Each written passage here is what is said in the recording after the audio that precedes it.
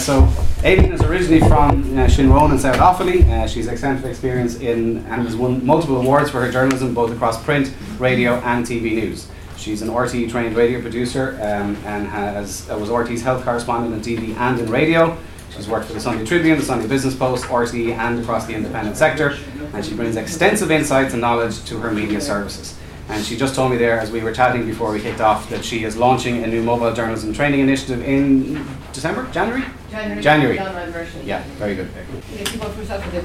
Anyway, Aileen is my name, Aileen Mar, and I've been journalist for a long time.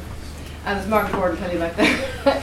And I started in print, and I came into RTE radio, then I moved to television, and then I went out on my own. So I've done everything that sort of go around.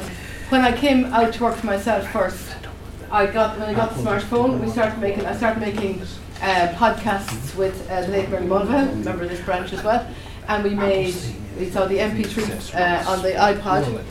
This is the iPod, lads. We realised, wow, you can now make radio portable. That was the first thing. And then the video came next, and we said, wow, we can do that. And then I just said, let's just keep trying. And I realised that there was a gap in the market, less a gap in the market for freelance journalism and more of a gap in the market for training people, showing people what I was learning, one step ahead of the posse. As you all know, and the younger people in this room have the huge advantage of being digital natives. What I want to show you over the next hour and a half is that you can make good videos without spending much money, but you need to spend a little bit. And the second thing is to show you how to make really good use of the phone you actually have and not make the mistakes that a lot of people make and optimize the phone that you do have. Okay? The freelance journalist, you're carrying your phone around with you and you're thinking, I really want to make video, and you're thinking, oh, I can't, it's going to be a mess, I can't do it. But yourself here, Donald here is doing it. Anybody else already recording video? Does anybody else actually made this? Yourself? Nobody else? Don't be shy. Oh, good. Right, so you've made a few. I'm going to bore you for a few minutes and get everybody else up to speed. Confidence is the thing, and just learning the basics makes a huge difference.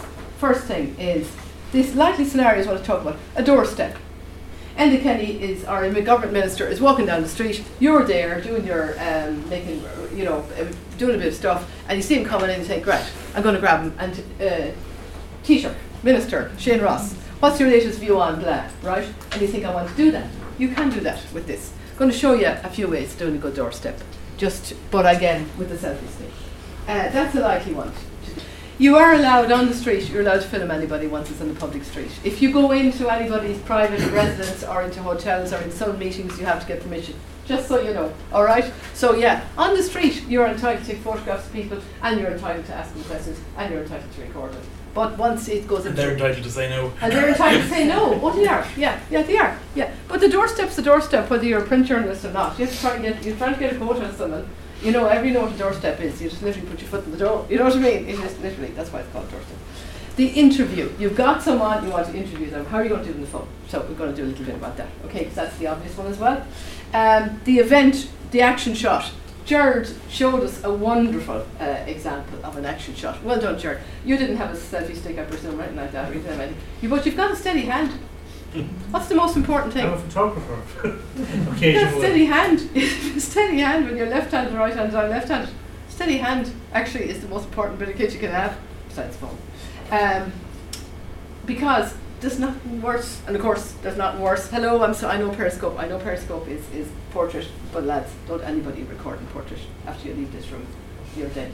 Okay? This is the only way you record. Seriously? Because if you do it this way, what happens? You look stupid.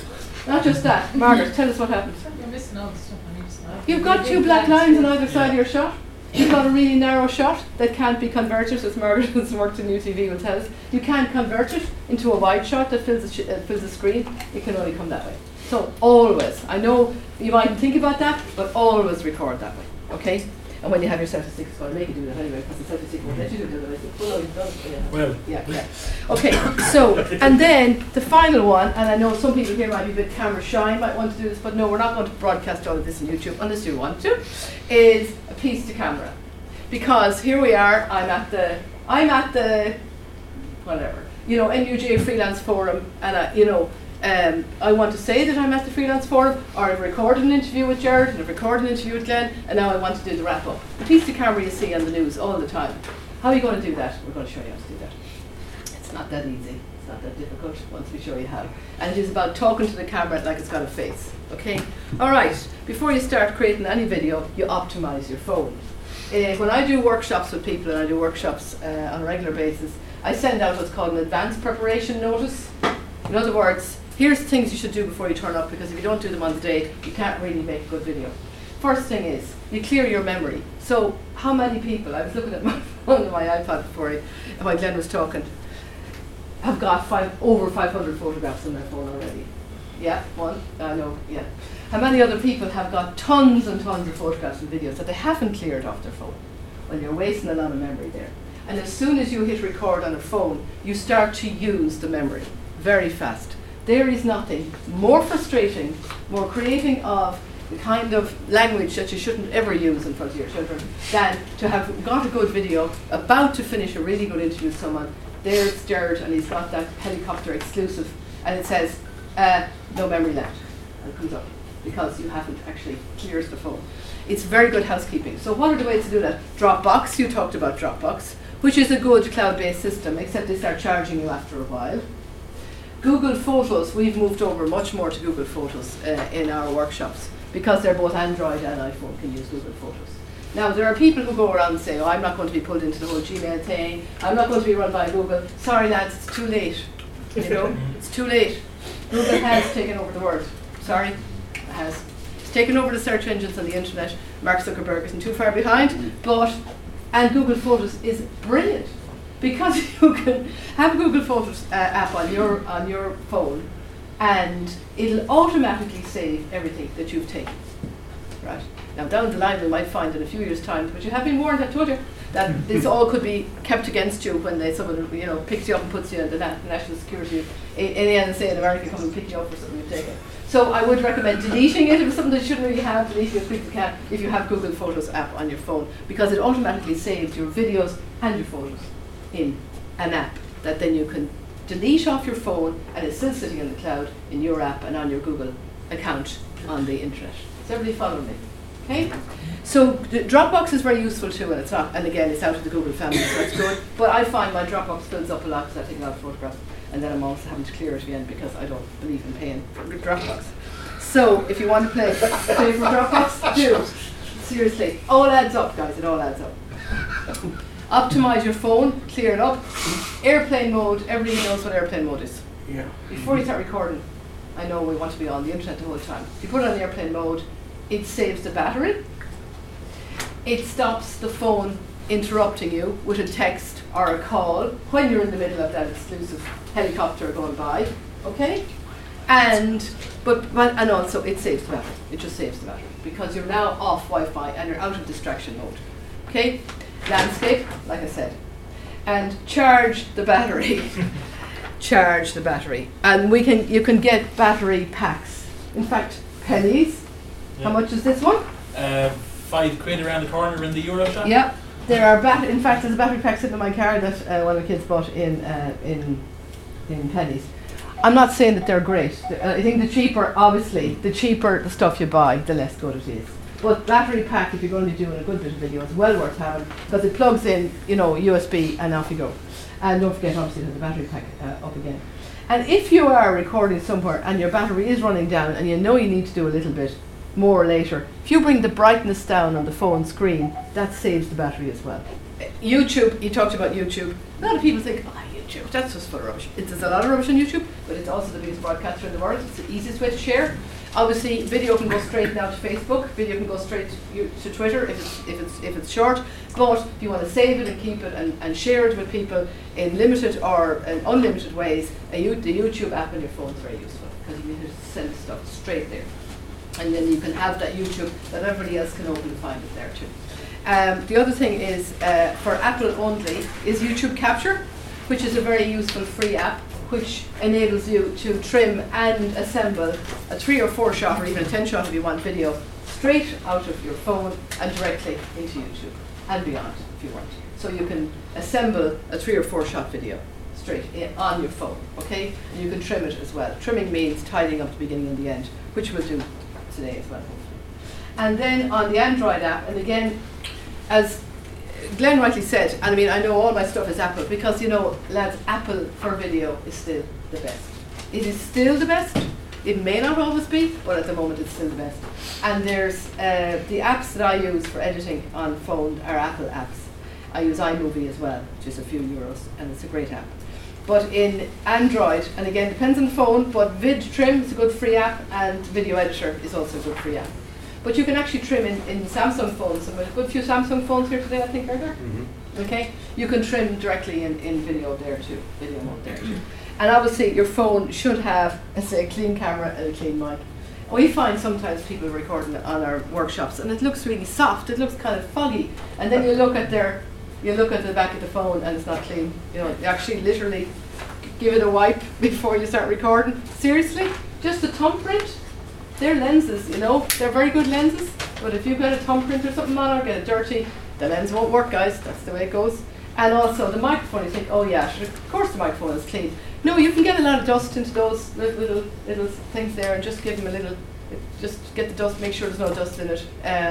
You'll be surprised at how much dust you get in, particularly if you don't keep it in a little bag. I keep my iPod in a little container like that, no little thing. So it's just to be aware of that, just to check that all that your gear is working very well.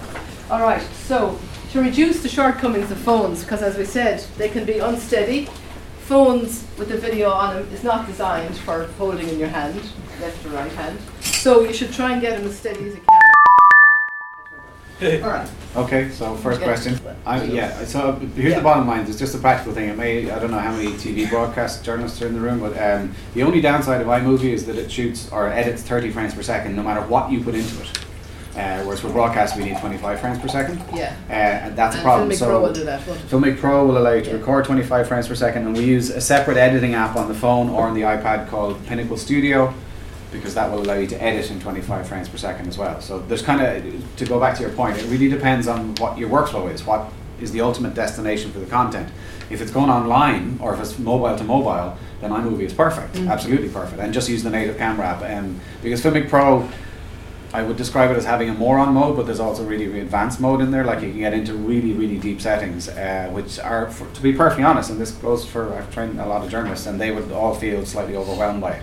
At the same time, again, if you need to get stuff on air where the engineers are going to take a deep breath and accept it, you kind of need to hit the highest technical as well as kind of quality standard. So that's where Filmic comes in.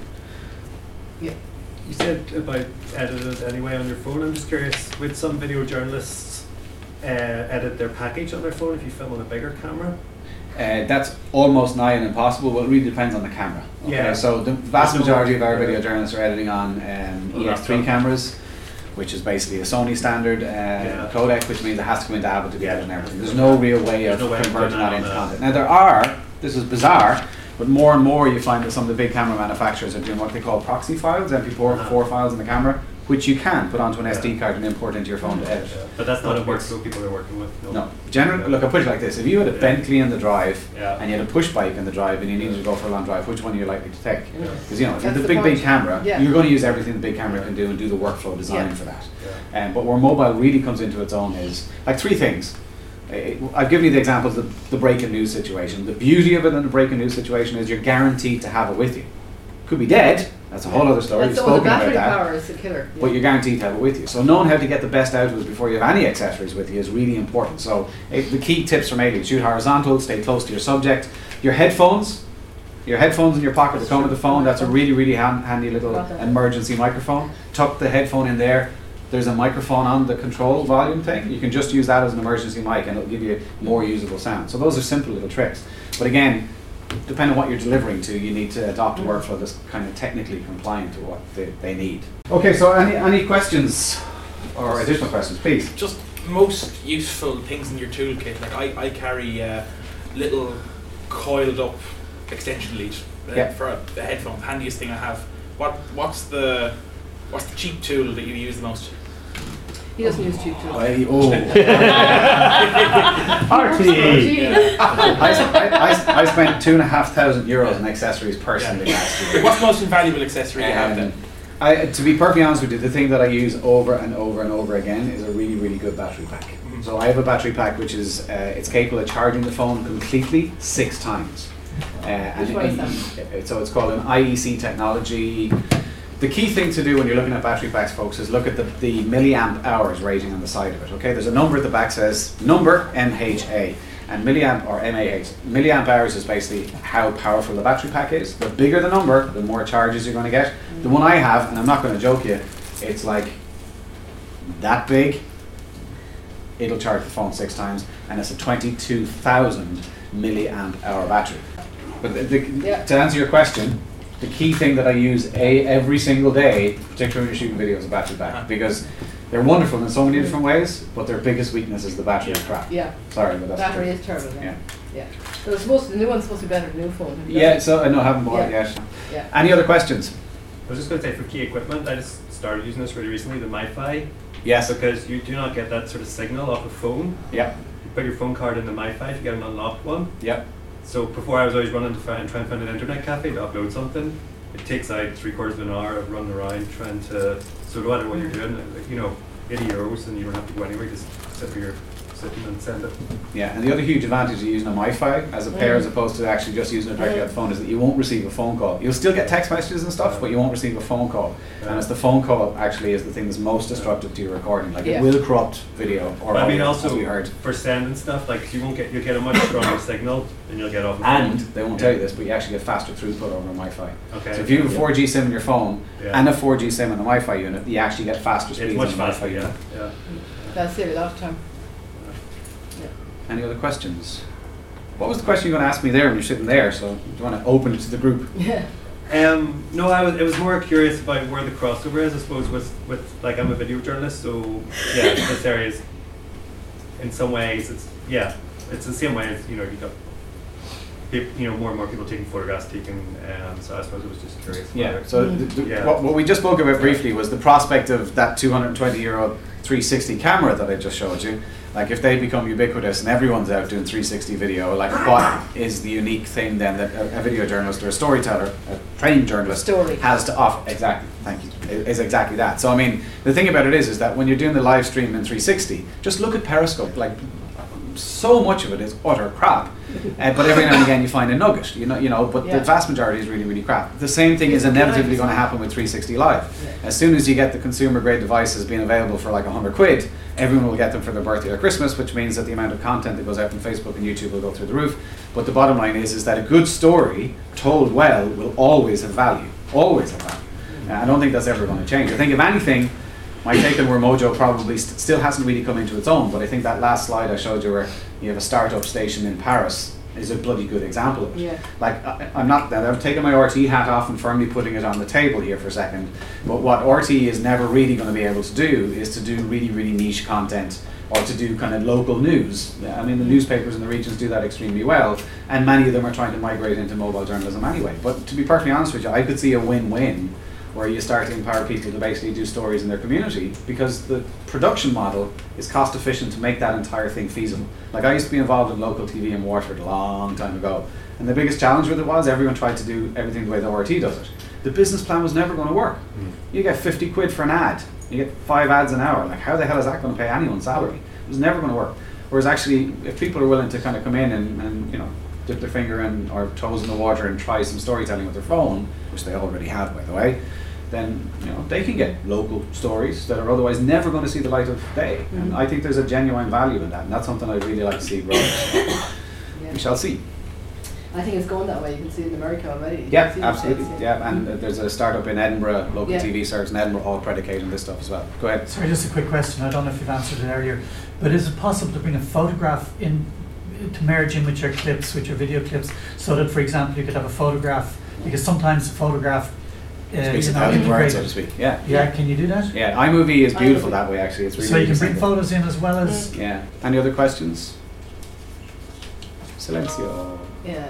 So I'm just thinking, can you add? I don't think you can add text in iMovie, can you? You can, Can. but it's very limited. Yeah, Very limited. And it looks terribly samey, just like Yeah. the bloody music in iMovie. Yeah. If I hear the Oh, music if I in hear that, iMovie oh again, yeah. There's more music in YouTube. But Yeah. again, to edit on YouTube, I should say, to put You can add text, you can add graphics, you can add photographs, all that stuff in YouTube Editor, but you have to go onto a laptop or computer and do it. You can't do it on your phone. Yeah. Just something that I don't know if you know Niamh Guckian. She set up the Irish Times video channel.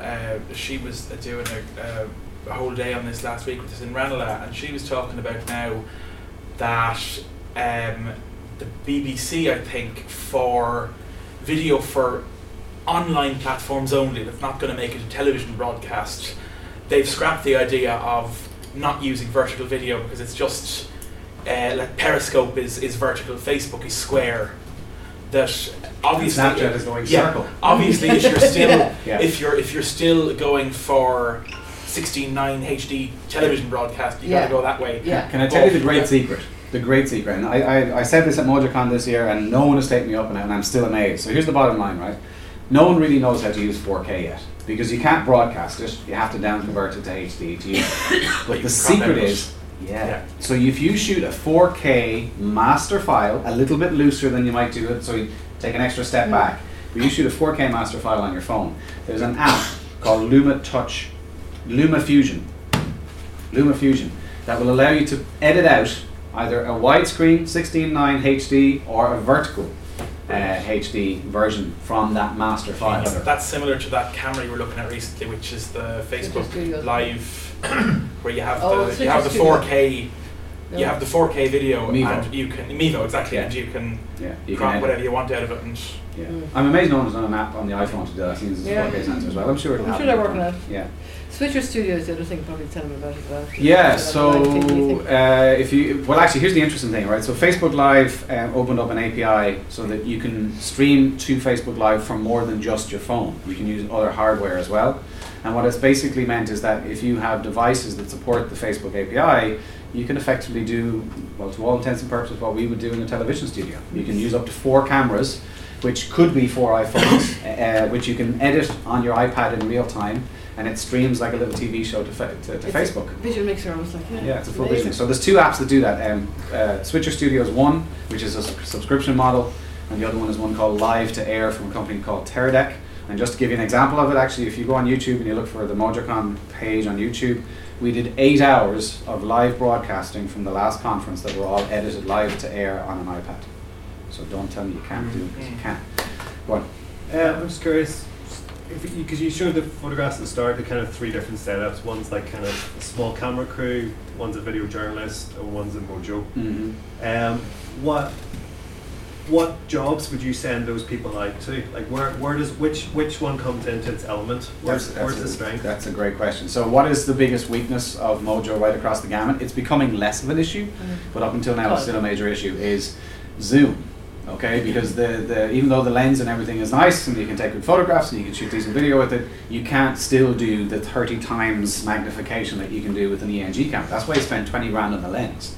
But the bottom line is that the newer iPhone with this dual lens system, the plus one, which allows you to punch in twice with no picture quality, that's a step in the direction where mobile is going to continue to go.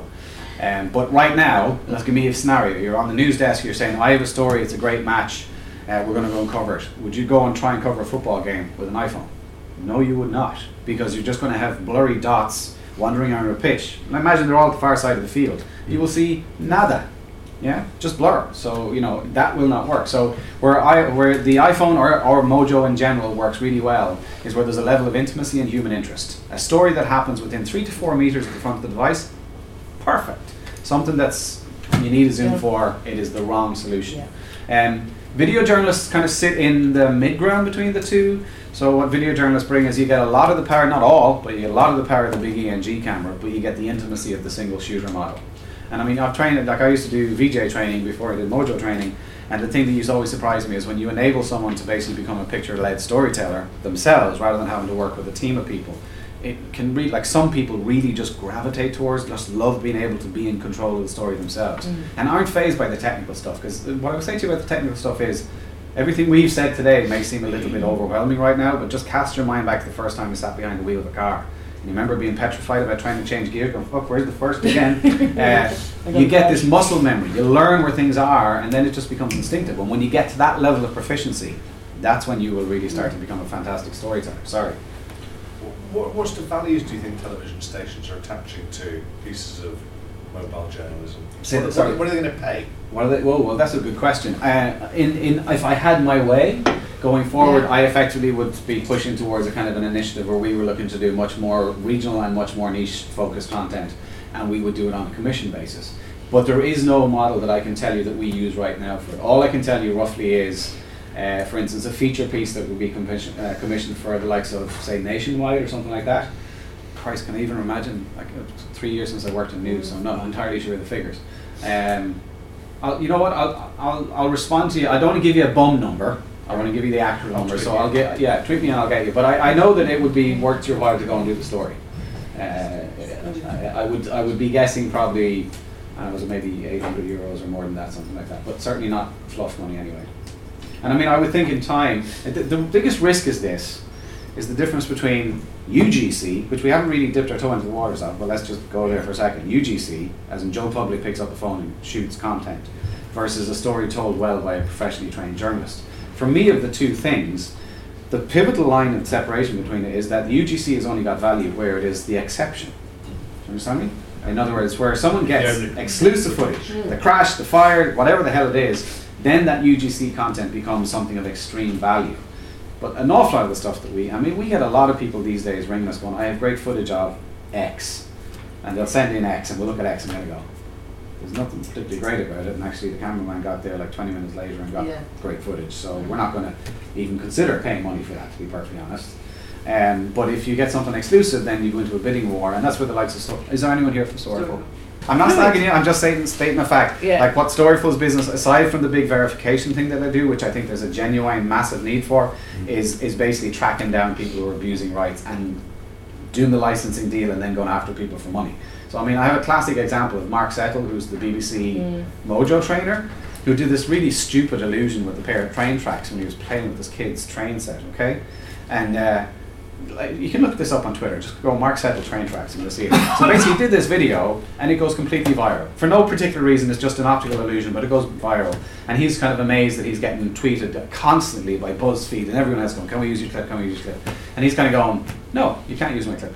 You can retweet it, but you cannot embed it in your website, you cannot use it. And then out of the blue, Storyful kind of approached him and said, listen, if you want us to manage the rights for this clip for you, we're happy to do that and we'll chase down anyone who actually has used it without permission. And they were able to, like whatever amazing algorithms you have or had, they were able to track down everyone who basically had that clip embedded on their website, like in a matter of minutes. So I mean, you know, there is attribution is a big deal, and we need to continue to preserve it for the professional content. But I can't give you a figure. I'm sorry. Well, I think I'd say as well is for a lot of you here who've never done video before and are just dipping your toe in and thinking like, you know, Jill there, it's a printer, you know, I think you're mainly a writer, thinking this would be an add-on. Because actually it is a skill. It actually is going to become, it has become an essential skill. Yeah. You're going to have to be able to say, when you go out and do a story about a factory somewhere and about all the nice things they're doing, you're going to have to collect a bit of video while you're at it. Because the Irish Times will take it, or whoever you're working for will take it. And they should, Jared, pay more, you know, that should be an add-on, but it should make you then, it's a skill that you have that makes you more attractive as a freelancer to people as well. And you're right, I think there are great visual stories to be told, and I think if you look at Philip Bromwell's stuff particularly, I love the way Philip, and you're right, he uses the close-up shots, just so nice. He thinks of a sequence, he thinks of the beginning, the middle and the end, you know, and he thinks about, okay, what is going to help me tell it? And I can imagine, I don't know Philip at all, is that he's looking at something and thinking, and then he's saying, now do this, now do that. So he's directing it as well. So that's the non-spontaneous stuff, you know, that's actually not news, that's features, right? Yeah. But it is to start thinking like that. Now I know all you lot who are going to write minds and stuff are being taught to think like that. My generation wasn't really. We were one or the other, not really any. But it is, the phones are so bloody good, well, the newer ones particularly. It is a shame not to be making use of them. Philip's stuff it's like a Nationwide piece in 3 minutes rather than it is. And his style would be exactly the same. It is featured. But there's no reason why news can't be doing it, I don't think, you know. He does something that's really interesting. I've never heard any other journalist do this, but when he's setting up a story, he will actually say to the people when he's talking to them before he ever goes out on location to shoot, he'll say, what am I going to see when I get there and what are the light sources? Yeah. He actually asks people that on the phone when he's having the initial conversation. Yeah. Never heard anyone else do it. But it's a really, really salient question because as you see today, if you have low light, Yeah. then the quality of what you're God, going to it's shoot is going to terrible. be low light. So what can you do? You either bring light, which in the Mojo model is not really part of what you typically do, or move. Just go somewhere else. Because Find the the went light. out and went out to the front and got lovely So light. yeah, exactly. So I mean, you know, Don't be afraid to be a director or be a producer. You know what I mean? Be the person to say, look, it's not working in here. We're going to have to move out, and people will come with you. They will actually come with you. is there just an interesting little side bit note on this, right? So, referring to the style of filming and the sequences ID and everything, which is very much what I'm a proponent of because it's perfect for short form and it makes editing really, really fast and simple. It takes a bit of extra effort up front to shoot it, but when you go to edit it is a dream. But inversely, like one of my colleagues who is also RTE News, but she is on secondment to the documentary. She shot the first 1 hour documentary shot on an iPhone like 2 months ago, maybe 2 months ago. And she shot everything in 4K. She shot over 50 hours of content in total, like 4 terabytes of content for this documentary. But the bottom line is she had originally been trained as a mobile journalist in news, so she was in the shoot, move, use a tripod, keep it steady, all that stuff, and realised that was never going to work for an observational documentary. Because you can't keep asking a member of the public, can you go back and do that again so I can get another angle? Because it just kills the flow. Yeah. So she used a gimbal. And I don't know if any of you heard of this technology, but basically, you know, drones, you know, the flying camera platforms, I'm sure you all heard about them. Well, basically the technology that keeps the camera stable in a drone is now miniaturized into a device that you can hold in your hand and put your phone into. They cost about €300, so they're not the cheapest, but it means that you can literally run upstairs with a phone in the gimbal and it will be as super smooth as if it's a Without getting Hollywood motion movie. sickness, yeah. You know, so she almost abandoned all the kit that she had for the documentary shoot and just basically shot everything with a gimbal and a radio mic. And that left her freedom to track people around and do lovely shots in and out of cars. And if you saw the documentary, great, it's called The Collectors. If you didn't, but you do decide to join the Facebook group, it's not public, but you can access the documentary on the Facebook group. It's no longer on the player, unfortunately. But I'll just give you an example of, you know, we've talked 30-second clips on Twitter, but you can do an hour-long documentary if the subject matter is right and if the story happens 5 meters away from the camera. Still. And Sorry, again, go not ahead. bad. Yeah, it's just say I shoot a video, I interview a guy or something like that. It's a good exclusive story or something. Say it goes viral. Storyful says this is a great story. We're gonna do it. How often would RTE or broadcasters or whatever get complaints from people who were interviewed who said the guy never told me he was going to make money out of this, he was just doing a report, and now that he's famous, where's my cut out of it? Do you have to have it signed in writing? So, In the music scene, you would have to sign for Yeah, a German no, TV it's- company. it's a and great give away question. all rights. It's a great question. So basically, here's the thing. Like I literally did a course in San Francisco last week, and one of the people on the PR team said exactly that. Like we have to go out, we need to get release forms from anyone that we interview. And I said, well, you know, in news traditionally, You don't. and some people do this when they start rolling for the interview. They will say, "Can you say and spell your name?" And you record that because if you're going to put a lower third on, or if you're someone introducing them, you can get the pronunciation and the spelling right. And some people will actually say, "Can you now please say that you consent to us using this clip?" and record it. And now you have an actual recording that says explicitly, I have said it's fine for you to use this word. That's perfectly legit. That is genuinely perfectly legit. Because by being there and willing to be interviewed in that instance, they are consenting. If they change their mind afterwards because you made a few quid off it, it's kind of like, well, sorry, but that's the truth. We do, I'm not going to lie to you, we do get the occasional query from people who will say to us, did they get paid for that? Because they never said they were going to get paid for it, now I want to know, will I get paid for it? And you just refer them back to the content producer, because actually the content producer who manages the rights for it, and they've sold them to you on the premise that all the rights are in order. I'm not aware of any case where it's escalated that someone has attempted to sue us as the broadcaster for using content that wasn't,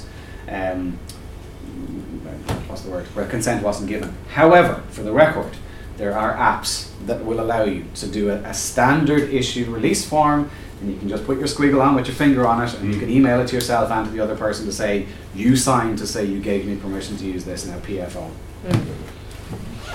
Well, it's another layer of work you have to do. For feature pieces, you might want Yeah, to. you would, journalism, yeah. for example, would be once you pull the notebook out, or one. Yeah. Do you mind if I'm recording this? And I often found the best stories I got was actually talking to the person and asking them to explain it to me without writing it down, because you know yourself, sometimes people get scared when they see a pen Yeah. and a notebook. Oh, you're going to quote me on this? Can I see a camera? What are you going to say about me? Can I see it before you do it? Blah, blah, blah. You know, It's a really interesting and I'm question. not saying I trick people into giving me information, But just one other little tiny thing on this, because one of the things when we started the course originally, way back in RT, some of the journalists genuinely were nervous at the prospect of going out with the phone, that it would dent their credibility, that people would not take them seriously anymore and feel kind of like, come on, like, seriously, RT is now shooting on phones. Actually, we had the absolute inverse effect. We have only so far we had once where someone actually said, you can't be serious. Like, seriously, that's what you're on filming. Yeah. That's the only time ever in 5 years that someone has actually rebuffed the fact that it was a phone. The vast majority of our mobile journalists, when they go out to shoot a story, end up having to give a half-hour Mojo workshop to the person who goes, seriously, what? And then suddenly you're into, look, you can do this and use this, you know, and that's actually becoming almost part of the cost of doing it that way, is that people are really curious. Case in point, Eleanor, when she was shooting her documentary, she spent 5 days or 6 days with each one of the individual people that she did for the documentary, and the husband of one of them was the bane of her life, because he kept literally over her shoulder for the whole thing going, what do you do now? What does that do? And this was constant for the whole 6 days. So, you know, pros and cons, but it does give you a lot of intimacy. That's the key thing. You get access. People don't feel intimidated because once they know what it is, they have one themselves. It's kind of it's the phone. Whatever. Yeah. Any final thoughts? Any final questions? Yep. You mentioned a couple of times Periscope. Yes. It's not on a submarine. What is it? So Periscope is a live streaming platform which is actually tied into Twitter. And thank you for reminding me, because as of like 2 days ago, Periscope has now also released an API to try and kick back at Facebook, which I'm really delighted to hear about because I'm a Twitter fan myself personally, which will effectively, hopefully very soon, allow you to use third-party apps to do much more polished multi-camera content to the Twitter timeline.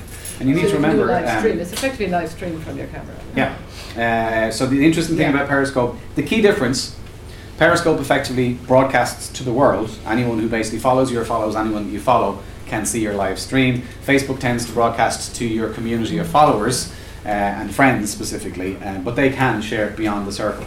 But bottom line, the two platforms aren't radically different. The key thing to remember is that they're interactive.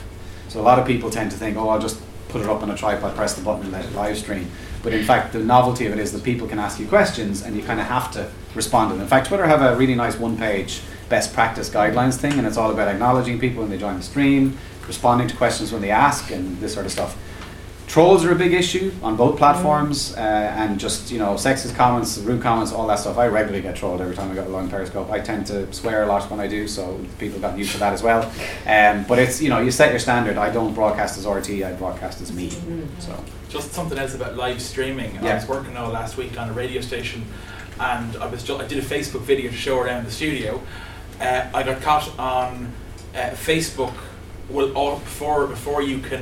Before the video is available to watch again, they scan for copyrighted music. That's right. Yeah. I should have turned the monitors down in the studio before I was going, and I was like, damn, that was a brilliant video. About 5 people saw it live. Yeah. And with the Facebook video, if it doesn't get saved to Facebook, it doesn't get saved anywhere. That's it doesn't get saved to your own phone, which is a real pain. Yeah. Whereas Periscope does. Oh. You can save local for camera roll on Periscope. And YouTube as well. If you use copyright music on YouTube as a silence here. soundtrack, they'll take that. And you can get 3 strikes and then get banned Yeah. off YouTube altogether, which is something to be very wary of. Yeah. And then set up another account. Yeah. Well, yeah, that's what usually happens, isn't it? Well, what RT you're using and radio, because I see Claire Byrne doing this now every week. She does the programme on Saturday at lunchtime, and she does a Facebook Live before it. She says, Yeah. coming or 12:30, around 20 past 12:30, she'll be like, hi, I'm Claire Byrne, and this week's programme we're going to do blah, blah, blah, blah, blah, blah, and then stops and puts it out. Yeah. And like, it's just a promo, but it's only about a minute, which is grand. Yeah, I yeah. think it's Short and sweet. much more short and sweet. So Yeah. if you were doing something that you want to promote, you know, like you were doing there, Yeah. just during the music. But it is a good way of just capturing people on Facebook as well. Very much so, It is a huge community. It's Yeah. a huge community. Yeah. But Periscope, I'm interested that they're doing that. That they Yeah, expanded. I'm Yeah. a little bit relieved. And just that they're on in release Manchester. forms, in that Yeah, case, Twitter. we were broadcasting from a mental health hospital. So we had all had to be Garda vetted, Yeah. and several photos I had to delete because there's a service user way in the distance out there the window, but with the high res photo you can zoom and find them. So Yeah. No, I mean, something to watch out for It is, filming and- in locations like that. we did a session specifically on live streaming at MojoCon this year, and Sue Llewellyn, who's ex-BBC and ex-BBC presenter, she did this short thing called Spectre, which is like the 5 or 6 key things to remember before you go live. And I can't actually remember them, but I'll tweet it after the session. But there was a couple of really key points. One of the biggest problems with live streaming with these social platforms is that you don't have the vetting process that you have with TV. So often we might introduce maybe a 30-second delay to a live stream just in case if it's a volatile environment. You want to be able to hit the mute or the stop button. You can just cut away from it because you know it's coming. But the problem with Periscope, and this has happened a couple of times, case in point being one I think in, was it China or Thailand, or possibly in Istanbul after the bombing. Someone went live on Periscope on the street in Istanbul, and literally people's comments were, "Oh my God, is that a head?" And like it was, you know, there are rules for what broadcasters are allowed to put on air in the sense of taste and decency and all that sort of stuff. But when it comes to social media platforms, all bets are off. But you need to remember that the family of that victim are not going to be ecstatic at the fact that you broadcast the severed head of their loved one to an unknown audience. And there's a bloody good chance they're going to sue the ass off you. So, you know, you have to take the potential with a grain of salt and apply the same rules of journalism and ethics that you would for every other story that you do. Yeah. And on that light, fluffy note, Yeah. thank you very much for your time, folks. I hope Thank you.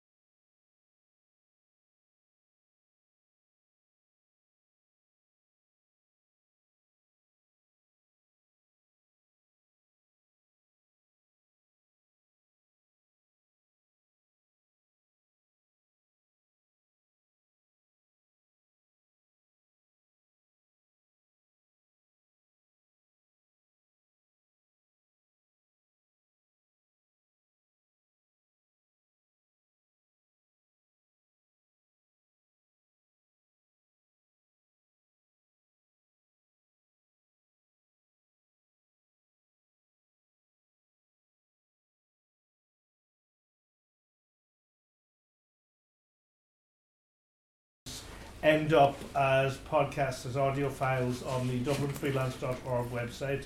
They're worth checking out. For example, not just the two commissioning editors this morning, but we've had people from the Evening Herald, different magazines, Sunday Times, Independent Group, Irish Times, you name it, all different papers talking about what they're looking for. Also people from radio stations, from RTE, from News Talk and so on, talking about what they're looking for as commissioning editors, how to pitch them and so on, so you may want to check that out. If you book the Dublin Freelance site, hopefully audio from today will go up in a couple of weeks' time if you want to check back over things again. And we will also eventually be posting details of the next Freelance Forum, which will be spring of 2017, probably mid to late March. And as I said earlier this morning, if there's something you'd like to see, a particular topic you'd like us to cover, let us know, especially if you can recommend a particular speaker. That would be good to talk about as well, and we'll see what we can do about organising that. Does anyone else want to say anything? Can I thank you for the invitation? Oh, you're welcome. And your hard work putting it together. And go to MojoCon, it's well worth it if you're getting into this field. I'm heading to the bar. You're all welcome to join me. Those of you who are heading home, have a safe journey, and I'll see you next time.